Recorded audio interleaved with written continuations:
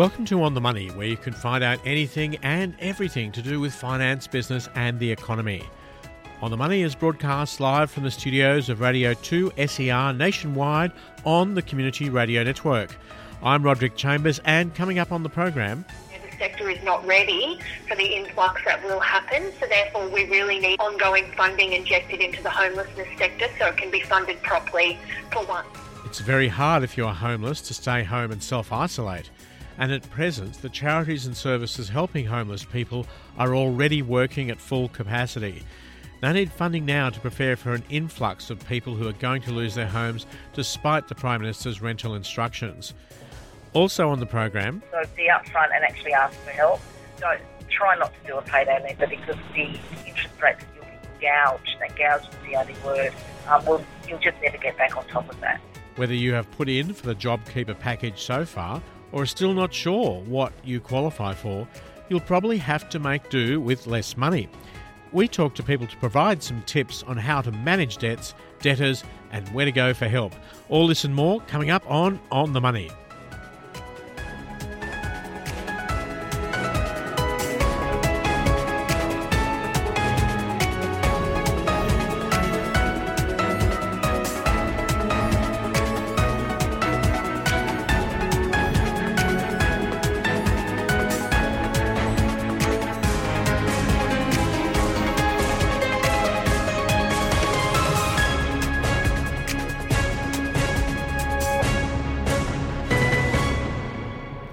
But first, the National Cabinet announced that there will be a new system for the childcare sector. Minister Dan Tehan has said that all will be able to access childcare basically without cost during the coronavirus crisis. So the hope is that now all parents who need will get the care they want, and those who have sought to disengage from the childcare sector will re-engage with the sector. I caught up with Professor Warren Hogan, former ANZ Chief Economist and now UTS Business School Executive in Residence, to look at the ramifications of the extraordinary stimulus measures announced this week. Warren Hogan, today the PM announced a package to support childcare. How big is this and is it going to work? Well, the numbers are pretty small actually compared to the recent packages at just over $1 billion, but that's actually a lot of money. So it is a substantial amount of funding for this sector. So my read of the package is essentially to try and get childcare centres, early childhood learning capacity in our society, into the same space as schools are. That is basically fully funded and functioning, so that when this is all over, they're ready to get up and go. Because at the moment, because a lot of them are privately run, they're getting people pulling out left, right, and centre for the obvious health reasons. Some people are still paying, some people aren't, but they're risking losing staff. I think these are the stories we've been hearing. So the package today is just about financially shoring them up and keeping staff engaged.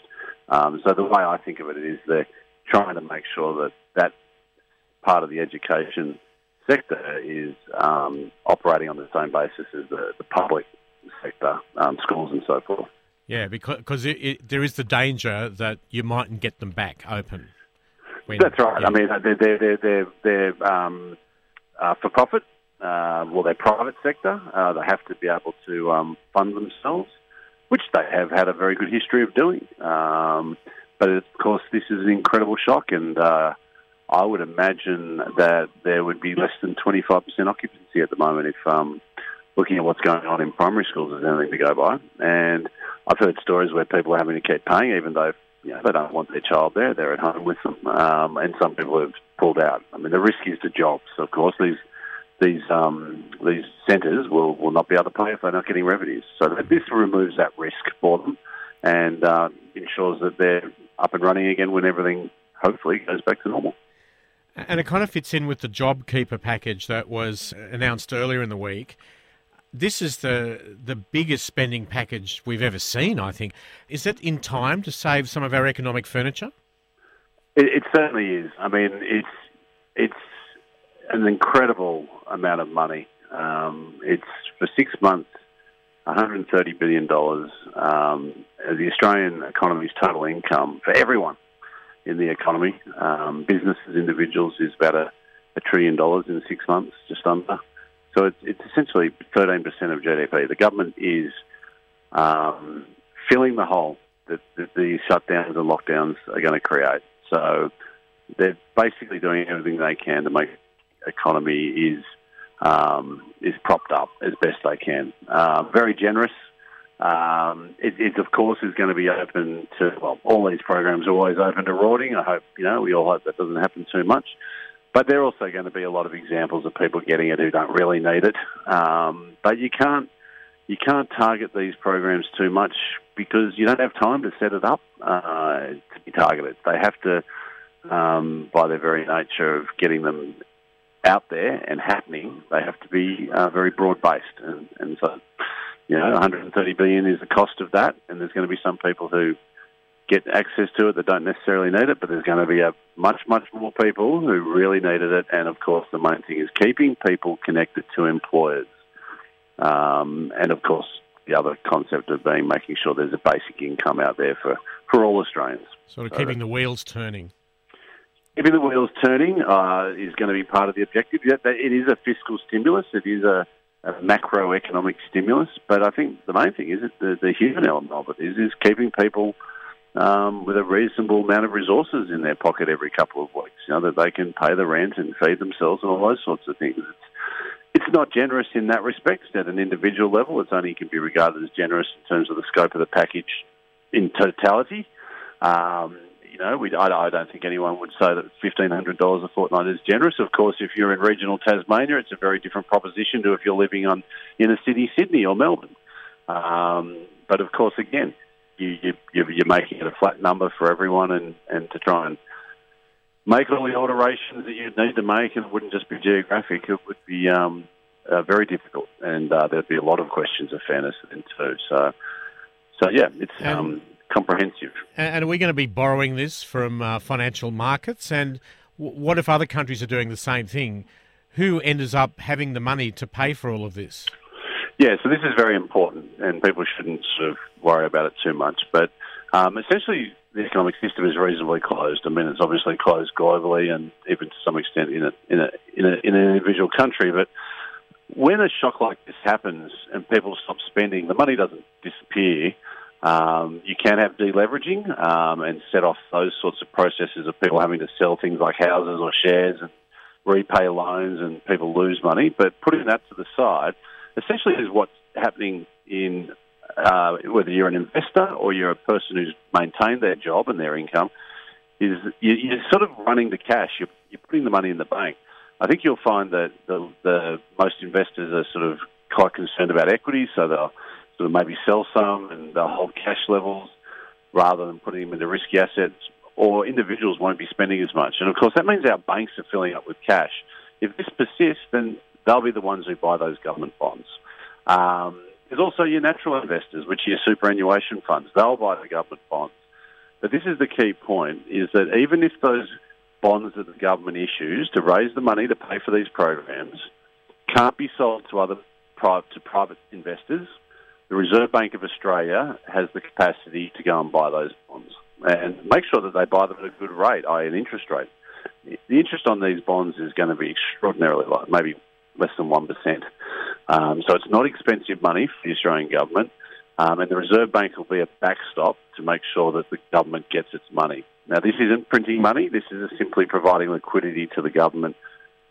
The money will have to be paid back. And is that part of quantitative easing? It is quantitative easing. It is, yeah. It is, yeah. So the announcements the Reserve Bank made a few weeks ago, which took the cash rate, their normal, the interest rate they normally target, down to 0.25%. Then they announced that they're going to target a 0.25% yield on the 3-year bonds. So they tried to sort of get away from the idea that it was quantitative easing then, that it was targeting a price in the market. And that had to be done through buying and selling government bonds. And that's what they're doing at the moment. But if the government has any trouble in getting their bonds away, issuing those bonds into the private market and raising the money, whether it's from a super fund or a bank or an overseas investor, then the Reserve Bank can come in and buy the bonds and take the pressure off the market. So it is quantitative easing. We haven't done it before in this country. We've always been able to fund our government, and look, the RBA might not have to do much. There could be a lot of demand for Australian government bonds out of international financial system, even from Australian banks and super investors. There's been a bit of pressure today on the markets thanks to the Reserve Bank of New Zealand. They appear to have, I guess, stopped the New Zealand banks paying dividends to their owners here in Australia. How is that affecting things? Look, it's pretty minor. New Zealand's about the size of New South Wales, so, not insignificant. But in terms of the Australian banks' operations, and different banks have different exposures. ANZ is the most exposed in New Zealand. ANZ in New Zealand is New Zealand's largest company, but the other banks aren't quite as big in New Zealand. But they're still just a quarter of the operations, or even less. So, look, I don't think that this action by New Zealand can jeopardise the functioning of the Australian banks, the profitability, their capital. But what the New Zealanders are doing is they're saying, we're worried about the potential economic downturn that's coming. We're worried about businesses failing. The consumers don't pay their mortgages. And, of course, when that happens, it's a default, and the banks have to write that off. And that's costs money. And, of course, what the New Zealand authorities are doing is, rather than paying a dividend back into Australia or to any New Zealand investors, keep that money, because you may need it in 6 months to cover the losses that you may see. So this is a very cautious Reserve Bank of New Zealand. And, of course, here in Australia, we've seen that our authorities, they'll be looking at this closely, but they're not doing it. I think what they said is it's up to the board and management of the banks to make those decisions. So they don't appear to be very worried? No, well, at the moment they're just keeping an eye on it. And the Australian banks are very strong from a capital and liquidity point of view. So, it will take a lot of losses for us to get ourselves to a position where the banks are worried about their capital, simply because they have to hold so much as part of the new regulatory world post the crisis of 2009. Look, it could play out that way, but I think if we got to a situation where the Australian banks were facing major defaults across consumers and businesses, that's going to be after this initial pandemic shock, because of all the things the government's put in place that should be able to help manage those risks. That's why the banks in Australia have rallied. Their share prices have rallied since the wage subsidy was put in place. But if there is something nasty in 2021, next year, for example, then there could be a different story. But at this stage, I think I think it's probably prudent for the Australian banks just to manage their own affairs. I think the New Zealanders are being a little bit cautious on this one. Professor Warren Hogan, UTS Business School Executive in Residence, speaking with me there. I'm Roderick Chambers, and you're listening to On the Money throughout Australia on the Community Radio Network.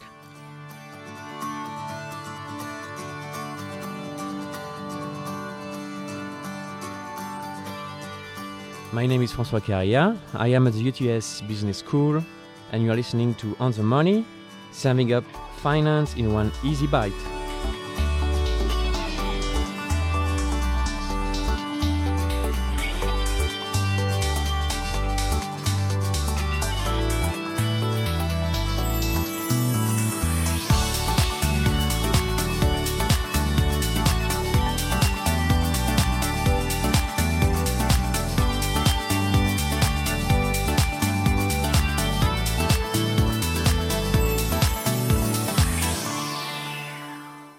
Well, as we buckle up for another week of the global pandemic, some of us may be experiencing the monotony and agony of not being able to go outside.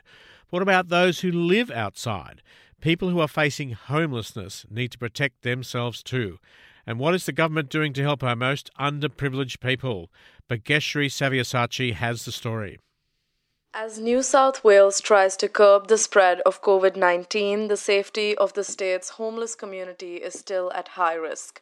With an unanticipated increase in unemployment, more people are at the risk of not being able to pay rent and losing their homes, and those who are already rough sleepers would need accelerated housing security to protect themselves, especially now.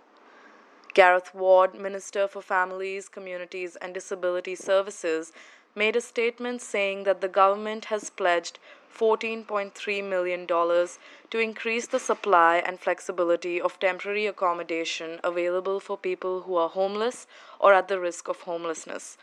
Ryan Park, Shadow Minister for Housing and Homelessness, does not think that this will be enough to sustain the community through the upcoming wave of economic uncertainty. Yeah, well, we know that this crisis is not only just a health crisis, it's an economic crisis, and we know that there's going to be a lot more people who will need support going forward. I hope that's not the first and last of the payments. What we do need is ongoing support and assistance, particularly as we see every day more and more people without employment and more people looking to access government support. The Shadow Minister also expresses the urgent need for people who are homeless to have access to testing to be able to control exposure to the virus within the vulnerable community.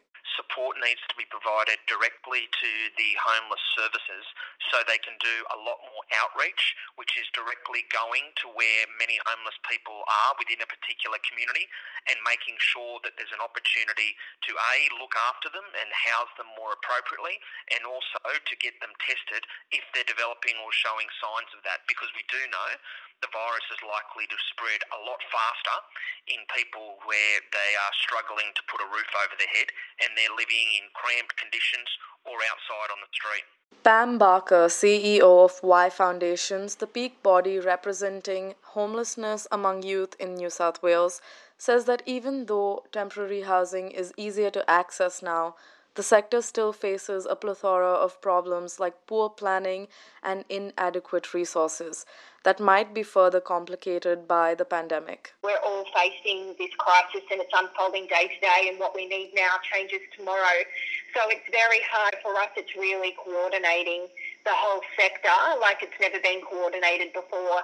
And unfortunately, the sector's already incredibly under-resourced, and the biggest fear we have moving forward is already we've seen aggressive rates of homelessness increasing on our streets. And so what we will find is this is just beginning. It's week 2 of the pandemic. The rates of unemployment have skyrocketed. A lot of young people have lost their jobs, have been stood down. We'll soon face things like rental distress, which means there will be an influx of young people homeless. According to Pam, the government must respond quicker to the sector's needs. She says that the sector has always been underperforming and urges the government to allocate more funds to the housing and homelessness sector to be able to prepare it for the imminent flood of people who will require its services. The issue is we're actually responding to what the sector needed prior to the pandemic in order to support what's currently there. The sector is not ready for the influx that will happen, so therefore we really need in the future ongoing funding injected into the homelessness sector so it can be funded properly for once. It hasn't been funded in a way that allows service delivery to meet the needs and the demand that was there before. With the increase, we need it to meet the future demand, and we'll start lobbying for it in the next coming weeks because we know what is in store. We've seen the impacts of COVID to date. Who knows how bad it's going to be in the coming months.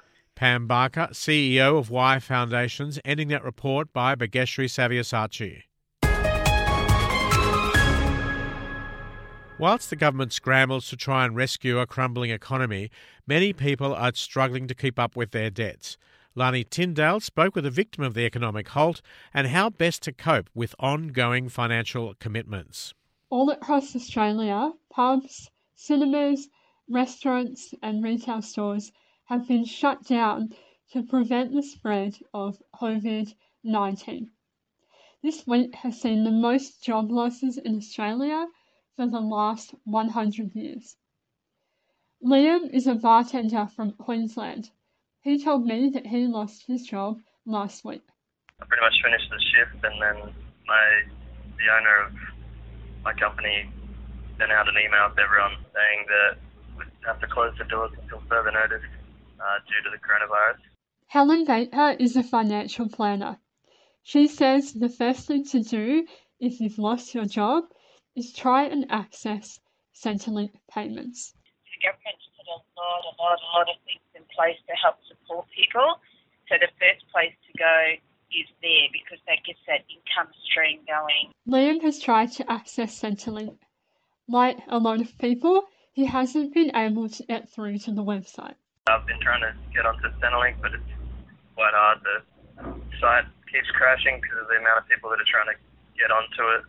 While you're waiting for Centrelink to get back to you, Helen says it's actually easier in this restricted environment to save money.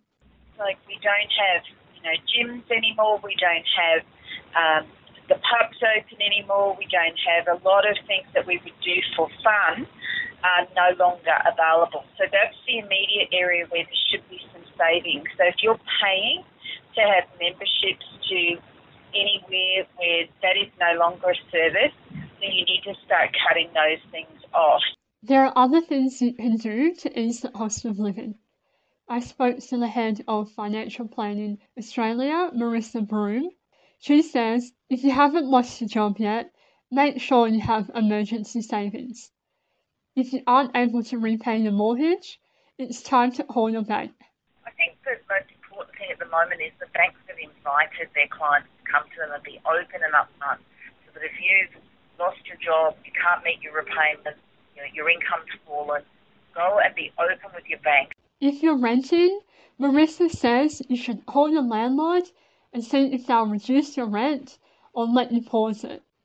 You might consider moving or subleasing a room in your house. If you have a fine, credit card repayments, or another bill that you're not able to pay, call your provider or the relevant government agency and see if they will let you pay later or create a payment plan. Not everyone has savings to buffer them from a job loss. Liam is one of those people. Due to personal reasons, I had to pay for some things, and I didn't have any savings behind me. I'm fortunate enough to live with my grandma at the moment, but there are my best friend is just 2 or 3 days before the announcement. He moved out of home and is now paying rent, but doesn't have any income. I asked Marissa, what should people do if they're really desperate and they need money immediately? I believe most people are really, really being conscious and flexible and trying to do the right thing by their clients, whether they're clients through a real estate agent, whether they're banks through their customers. So be upfront and actually ask for help. Don't try not to do a payday lender because the interest rates you'll be gouged, and gouged is the only word, you'll just never get back on top of that. The government is also letting people access their superannuation early. But Marissa says be wary of taking that option. I'm really worried about this encouragement of people accessing super. I understand it if you're on the brink of losing your house, that accessing super may actually put that off until you maybe improve. But to access your super now when markets have fallen 40+%, and most people's super is invested in equities in markets around the world, that's just something that will be very, very difficult to catch back up. We know that being stuck at home and having financial stress can put a lot of pressure on relationships. We also know that rates of domestic violence will increase in this period. Helen Baker says it's important that anyone in a domestic violence situation reaches out for help, regardless of their financial situation. Making sure that you've got somewhere to go, reaching out for support. The Salvation Army is always a great place to start. 1800 RESPECT, so the old RESPECT song. Dial that number, get the support that you need, have somebody to talk to, feel safe, and don't be afraid to reach out. We can expect that in the following months, more people will lose their jobs and their businesses as social distancing restrictions become harsher. Marissa stresses it's important to remember that this is temporary and we will all come out the other side. We really are in dire straits. Pick up the phone. There are financial counsellors out there. There are lots of financial planners that do pro bono work. If you have a financial planner, go and see them before you make some rash decisions about what to do because you're under financial stress as well as all the other stresses that are taking place at the moment. Just pick up the phone and get some advice from someone. Financial Counselling Australia have got enormous numbers of very well-trained people that work for them go and get some advice before you make some rash decisions. And everybody's in this together. So I guess, the thing is, if you need help, pick up the phone with your bank, pick up the phone with someone, speak to someone.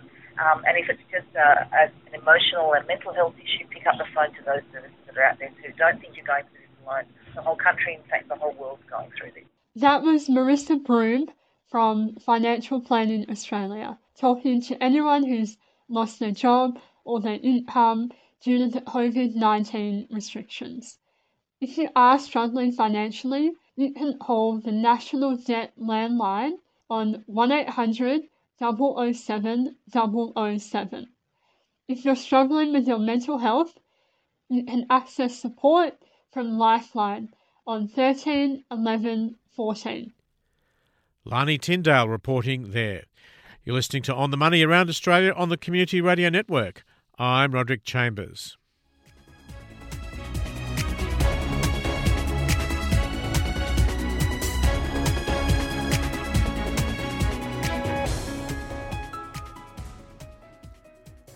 And that's all we have time for on The Money this week.